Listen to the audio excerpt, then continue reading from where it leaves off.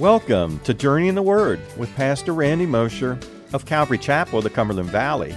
We are located in Hagerstown, Maryland. Please join us every weekday as our pastor takes us verse by verse through a book of the Bible. Today, we're finishing up in chapter 12 of Revelation, where we've been establishing that the church did not replace Israel, and that though Satan accuses us, we are justified in Christ, our rock. So if you're able, grab your Bibles and join us as we continue our journey in the Word.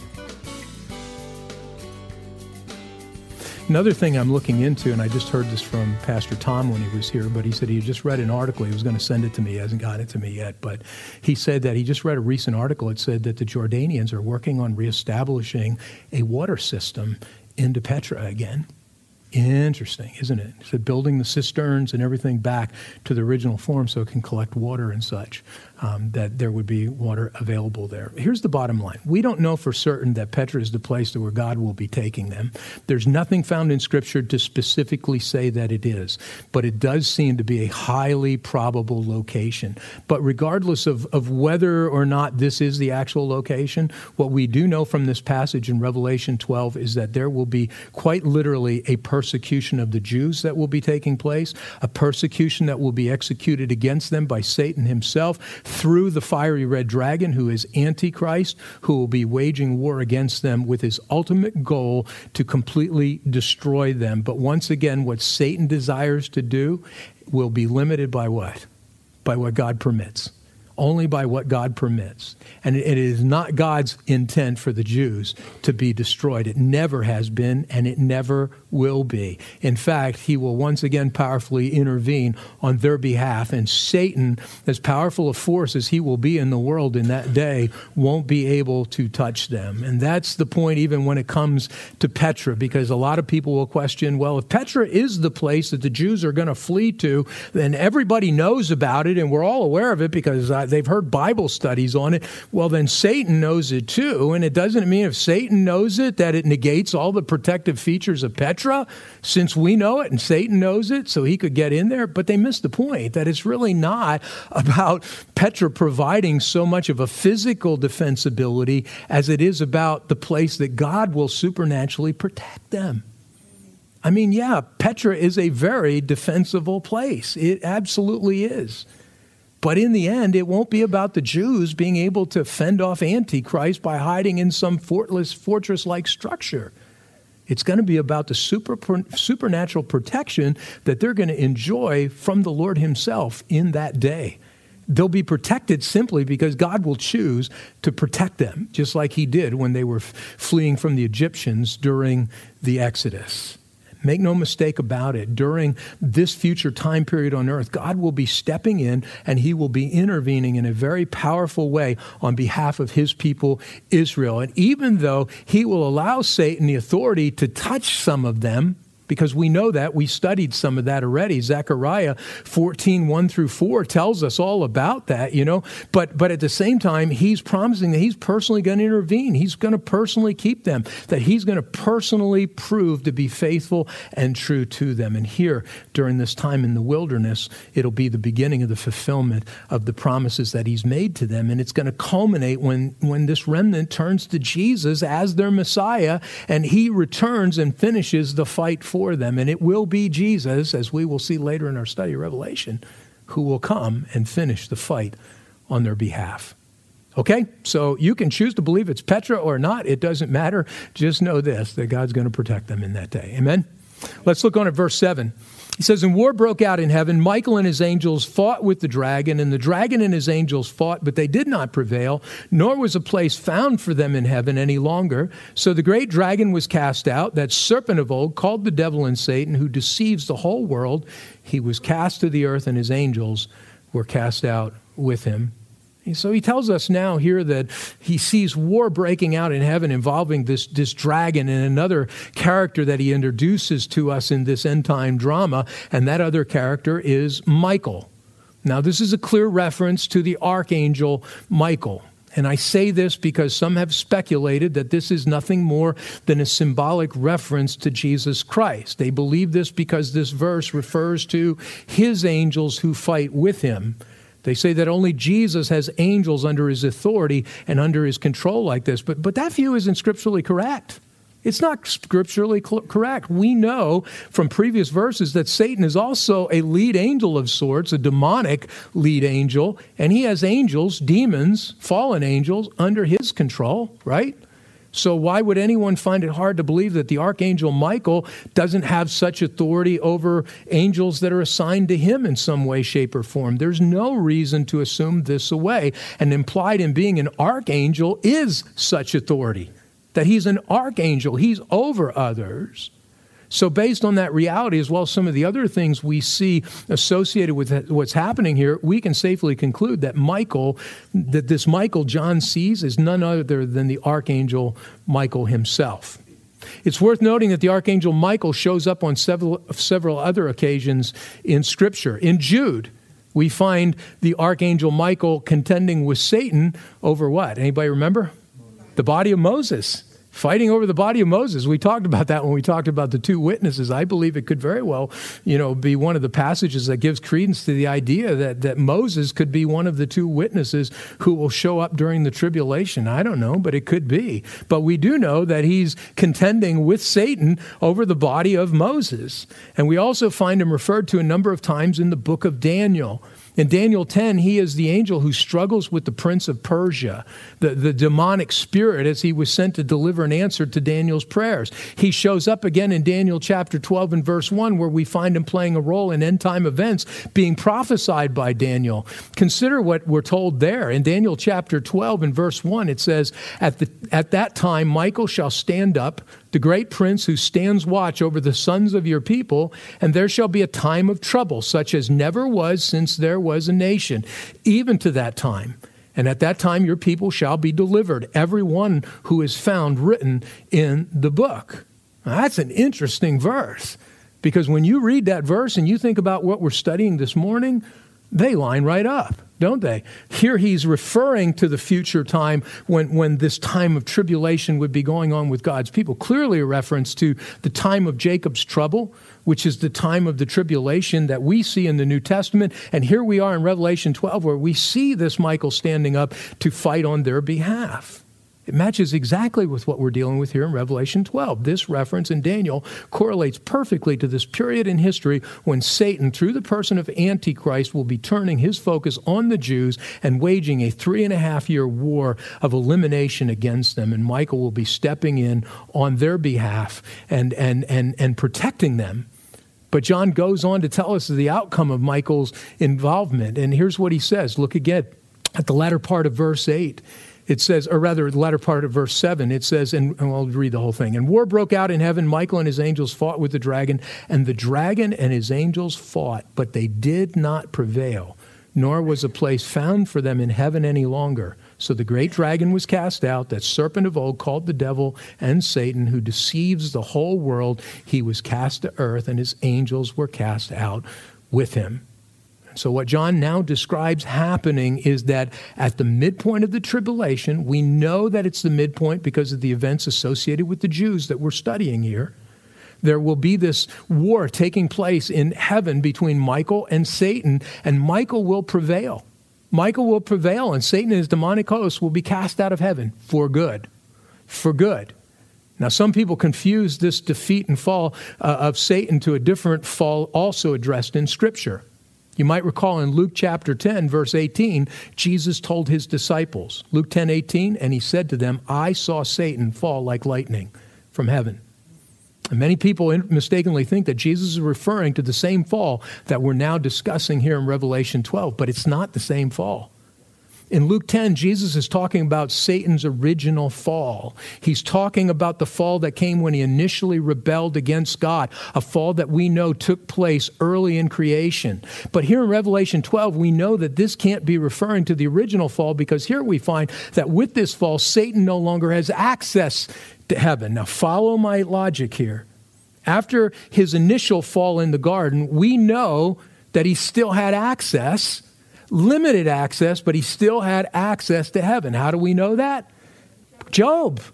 The book of Job makes that clear. Job 1, verses 6 and 7. Now there was a day when the sons of God came to present themselves before the Lord, and Satan also came among them. And the Lord said to Satan, from where do you come? So Satan answered the Lord and said, from going to and fro on the earth and from walking back and forth on it.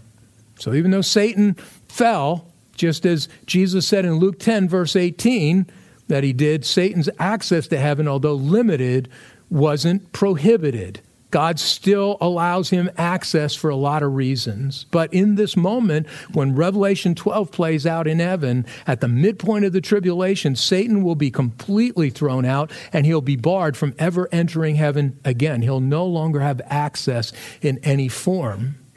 Do you know that there are actually 4 different falls of Satan described to us in the scriptures? Do you know that? There's the original fall that we just discussed when Satan fell from a glorified state to a profane state, even though Jesus makes reference to it in Luke 10:18, Ezekiel 28:14 through 16 is a passage that really gives the full description of that fall. Ezekiel 28:14 through 16 describes that in detail. Secondly, there will be the final fall of Satan from heaven that we're now considering here in Revelation 12. Then there will be Satan's fall from the earth into bondage in the bottomless pit for 1,000 years. Revelation 20, verses 1 through 3. And then finally, number 4, there will be Satan's final fall after his release from the pit, and he loses the final battle against Christ, and he's cast into the lake of fire. And we'll get to that in Revelation 20, verses 7 through 10. So there's really 4 falls of Satan, if you will. You know, one would think that Satan would get the hint. You know, you think he'd get the hint, but he doesn't. He doesn't. Why? Because of pride. It's pride. It's pride because pride blinds him to the reality of things. Proverbs 16:18 is absolutely true. Pride goes before destruction and a haughty spirit before a fall. Satan is the perfect example of this truth in Proverbs. Be careful of pride when it comes to your own life, because I would warn you that it can be just as damaging in your life. He's the picture of it. And yet sometimes when I look at my own life and pride creeps in, you know, I'd love to look at you guys and say, you know what, I'm so proud that I'm so humble. You know, and that would probably be a true statement. I'm proud that I'm humble. Yeah, right. You know, but in those moments of pride, I know in that moment, you know, it's not just what it's doing to me, but it's what I'm reflecting. I become a reflection of Satan. Not a reflection of God. I become more of a reflection of Satan. Be careful with pride, because pride can and it will lead to spiritual devastation in your life. And it can and it will lead to a spiritual fall, even for you as a believer. Be very careful. Learn from the example of Satan. Don't be dumb like Satan, right? Don't be dumb like Satan. That sounds like a good meme. But here in this moment, after a struggle with Michael and his angels, Satan will be defeated, and he and his angels are finally, will be cast completely from heaven. Look on at verse 10 as it describes more of this victorious moment for us. Verse 10 says, "Then I heard a loud voice saying in heaven, now salvation and strength and the kingdom of God and the power of his Christ have come, for the accuser of our brethren who accused them before our God day and night has been cast down." And John now hears this loud proclamation of praise breaking forth in heaven. It's not just the praise of angels, but it's also the praise of the redeemed human beings that are in the throne room of God in this moment. And what are they praising God for? For putting an end to Satan's evil work in heaven. For putting an end to Satan's evil work in heaven. And what was the evil work Satan was doing in heaven? He tells us in verse 10, "For the accuser of our brethren who accused them before our God day and night has been cast down." This is what Satan does in heaven. It's what he uses to his access to do. He appears before God and he accuses you and me. Oh, he accuses God too. You know, the whole study we did on the book of Job, you know, I hope that didn't leave you guys with PTSD who went through that. You know, everybody has this vision of the book of Job. I'm going to find answers. And you come to the book of Job and you don't necessarily find the answers you've been looking for, but there are answers in the book of Job. Because the book of Job isn't so much about you as it is about God. And it's about God being accused by Satan. Oh, Satan accuses Job, but he's using Job indirectly to accuse God. Job wouldn't serve you if you didn't make him. Job wouldn't do these things if you didn't give him. Job wouldn't be these things if it weren't for this. What it really comes down to is Satan making accusations against God. and saying, you're really not a good God. You're really not the God you claim to be. The only way you can get people to serve you is by doing things for them or by making them do it. And the rest of the unfolding of that account is about God dealing with Satan. It's about proving himself true to who he really is. Yep, Job's life gets affected by that. And in the end, we do learn a lot from Job. But don't miss the real point of that entire book. But this is what Satan does. He stands in heaven and he accuses us, but he accuses us to get at God at the same time. You see, he hurls accusations before God about you and about the things that you and I do. He slanders us. He defames our name. He accuses us of being unworthy of salvation and redemption. He continually remains God of every sinful thing that we engage in. And he probably does it in a manner that says, you know what? If you've really redeemed them, how comes they keep on doing this? If you really have power of redemption, how comes they haven't changed? How comes they... This is exactly what we find him doing in the book of Job. He comes accusing Job before God, and he does the same with you and me day in and day out. And here's the reality. Even though I'm sure he tells lies about us and twists the truth, Scripture tells us he's what? The father of lies, right? So although we know he does lie for the most part, I'm just going to tell you right up front, his accusations against us are oftentimes mostly true. They're mostly true. They are. We commit sin all the time, sinful behaviors all the time. And the things that he defames us with before God are things that we've done. We give him the ammunition for the accusations that he makes against us before God.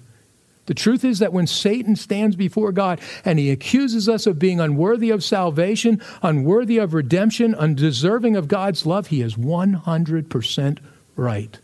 100% right. We are absolutely unworthy of all of these things. But here's the good news. It don't matter. It doesn't matter. It doesn't matter. If we're in Jesus Christ, God doesn't hold these things to our account. And no matter how much Satan might rail against us, no matter what true accusations he might hurl against us before God, God doesn't entertain any of it. He doesn't hold the truths of his accusations against us. Scripture promises us this. Psalm 103, verses 11 and 12. I love this psalm. Psalm 103, verse 11 and 12. For as the heavens are high above the earth, so great is his mercy toward those who fear him. As far as the east is from the west, so far has he removed our transgressions from us. Do you know why it's east from west and not north to south? It's north to south wouldn't work, right? If you go east to west, you never get there. If you go north to south, you do, right? Isaiah 1:18. Though your sins are like scarlet, they shall still stain you even though I've forgiven you. No, it doesn't say that. It says they shall be as white as snow. Though they are like crimson, they shall be as wool. Does this mean that you and I are going to live perfectly? No, that verse isn't saying that. This verse is talking about what he's giving to us, what he's imputed to us, what he sees. 1 John 1:7. 1 John 1:7, but if we walk in the light as he is in the light, we have fellowship with one another, and the blood of Jesus Christ, his Son, cleanses us from all sin. Man, I claim that one every day. I stand on that verse every day. Hebrews 9:14. Hebrews 9:14. How much more shall the blood of Christ, who through the eternal Spirit offered himself without spot to God, cleanse your conscience from dead works to serve the living God? Are you unworthy of salvation? Yep. Do you commit sin? Yep. Should you be punished for what you did? Yep. But it doesn't matter because God has cleansed us. He's cleansed us so that we could serve him, you see. He did it. 1 Corinthians 6:9-11. Do you not know that the unrighteous will not inherit the kingdom of God? Do not be deceived, neither fornicators, nor idolaters, nor adulterers, nor homosexuals, nor sodomites, nor thieves, nor covetous, nor drunkards, nor revilers, nor extortioners will inherit the kingdom of God. And such were some of you. But you were washed. But you were sanctified. But you were justified in the name of the Lord Jesus and by the Spirit of our God.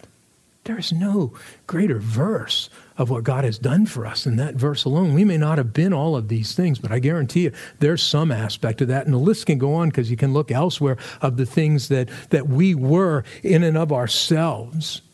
apart from Christ. Now, certainly here, this idea of justification and washing doesn't mean that we're to continue on in these things. The idea is we won't. We're not going to. We still may at times fall in sin, but we're not going to be what we once were because of what Christ has done in us. But what we have, the standing we have, has nothing to do with it. It has all to do with what he's done. Now, I could quote other scriptures like these to you all morning long, scriptures that promise that if you are in Christ, your sins are covered by his blood, your past sins, your present sins, and your future sins. So you see, each and every time Satan, he stands up before God and makes an accusation against you, Jesus stands up and he says, true, but irrelevant, because he or she is covered in my blood. True, but irrelevant, because I've done this for him. This is truth for us, folks. Now, it's also important to understand that Satan's evil ministry of being the accuser is two-directional. It's two-directional. He accuses you before God, but he also accuses you directly. Sometimes that's the worst part. We don't always know what he's saying to the Lord. We know what he's saying to us. He comes and he whispers accusations in your ears as well. So when you find yourself all guilted out over your past, that's Satan's whispering those accusations in your ear. When you find yourself questioning your salvation because you see all of your sinful imperfections, or because of some sin you stumbled in at some point in your life, maybe even now, that's Satan whispering accusations in your ear. That's all it is. Or when you find yourself under condemnation, that's Satan whispering in your ear. I'm not saying that there's not a conviction that arises at times in your heart as a result of the Holy Spirit's work in your life. He most certainly does bring conviction to us for sin. But if you're engaging in sin, and the Holy Spirit will convict you of that. John 16:8 makes that clear. That's his ministry, right? And when he has come, he will convict the world of sin and righteousness and of judgment. But there's a big difference between conviction and condemnation. And if you're in Christ, condemnation never comes from God. Never. And when condemnation rises in your heart and in your mind, that's not the work of the Lord, but it's Satan whispering his accusations in your ear, and you don't have to give ear to it. You don't have to give ear to it. What you need to do instead is to claim the covering of Jesus' blood over your life. And if the accusations are coming because you're walking in unrepentant sin, if the accusations are true, then get your sin under the covering of the blood. Repent. Get in front of the Lord and ask forgiveness and repent of it. Be honest with God about your sin. Repent of it and claim the cleansing power that Jesus promises to bring to you if you do this. Claim the reality of 1 John 1:9. If we confess our sins, he is faithful and just to forgive us our sins and to cleanse us from all unrighteousness. But then give no ear to Satan's allegations against you, because you don't have to. In fact, what you can do, if you would like to, you could always say to, well, thanks, Satan, for reminding me of what I was just doing. I really need to get that over to Jesus, so get that under his blood. Thanks so much for reminding me. You see, you don't have to give ear to what he's done or what he's saying. That's his evil ministry. But this is what Satan does. He's the accuser of the brethren. But there is a day coming when this scripture will become reality, a day when Satan will be completely barred from heaven, a day when he will no longer have the ability that he now has to bring these accusations against anyone ever again, at least not in the throne room of heaven. And so here in our text, Michael and his angels will be waging this war with Satan, defeating him by bringing these things against him. And verse 13 is going to go on to tell us exactly what they're going to be bringing against him that's going to make all the difference in the world. He tells us, and we're going to break here in a moment, he says, now when the dragon saw that he had been cast to the earth, he persecuted the woman who gave birth to the male child. He gave birth, he persecuted the woman. And so here we see this turning point. What we see happening is that as he's cast out, he goes after the nation of Israel with a vengeance, which is that midpoint of the tribulation. It is Antichrist war against the Jews that will come. Thank you for joining us for another episode of Journey in the Word, a verse-by-verse teaching ministry of Calvary Chapel of the Cumberland Valley. If you would like to listen to more teachings or find out more information about us, go to www.journeyintheword.org. That's www.journeyintheword.org. Thanks again for listening. We hope you'll tune in for our next episode as we continue our journey in the Word.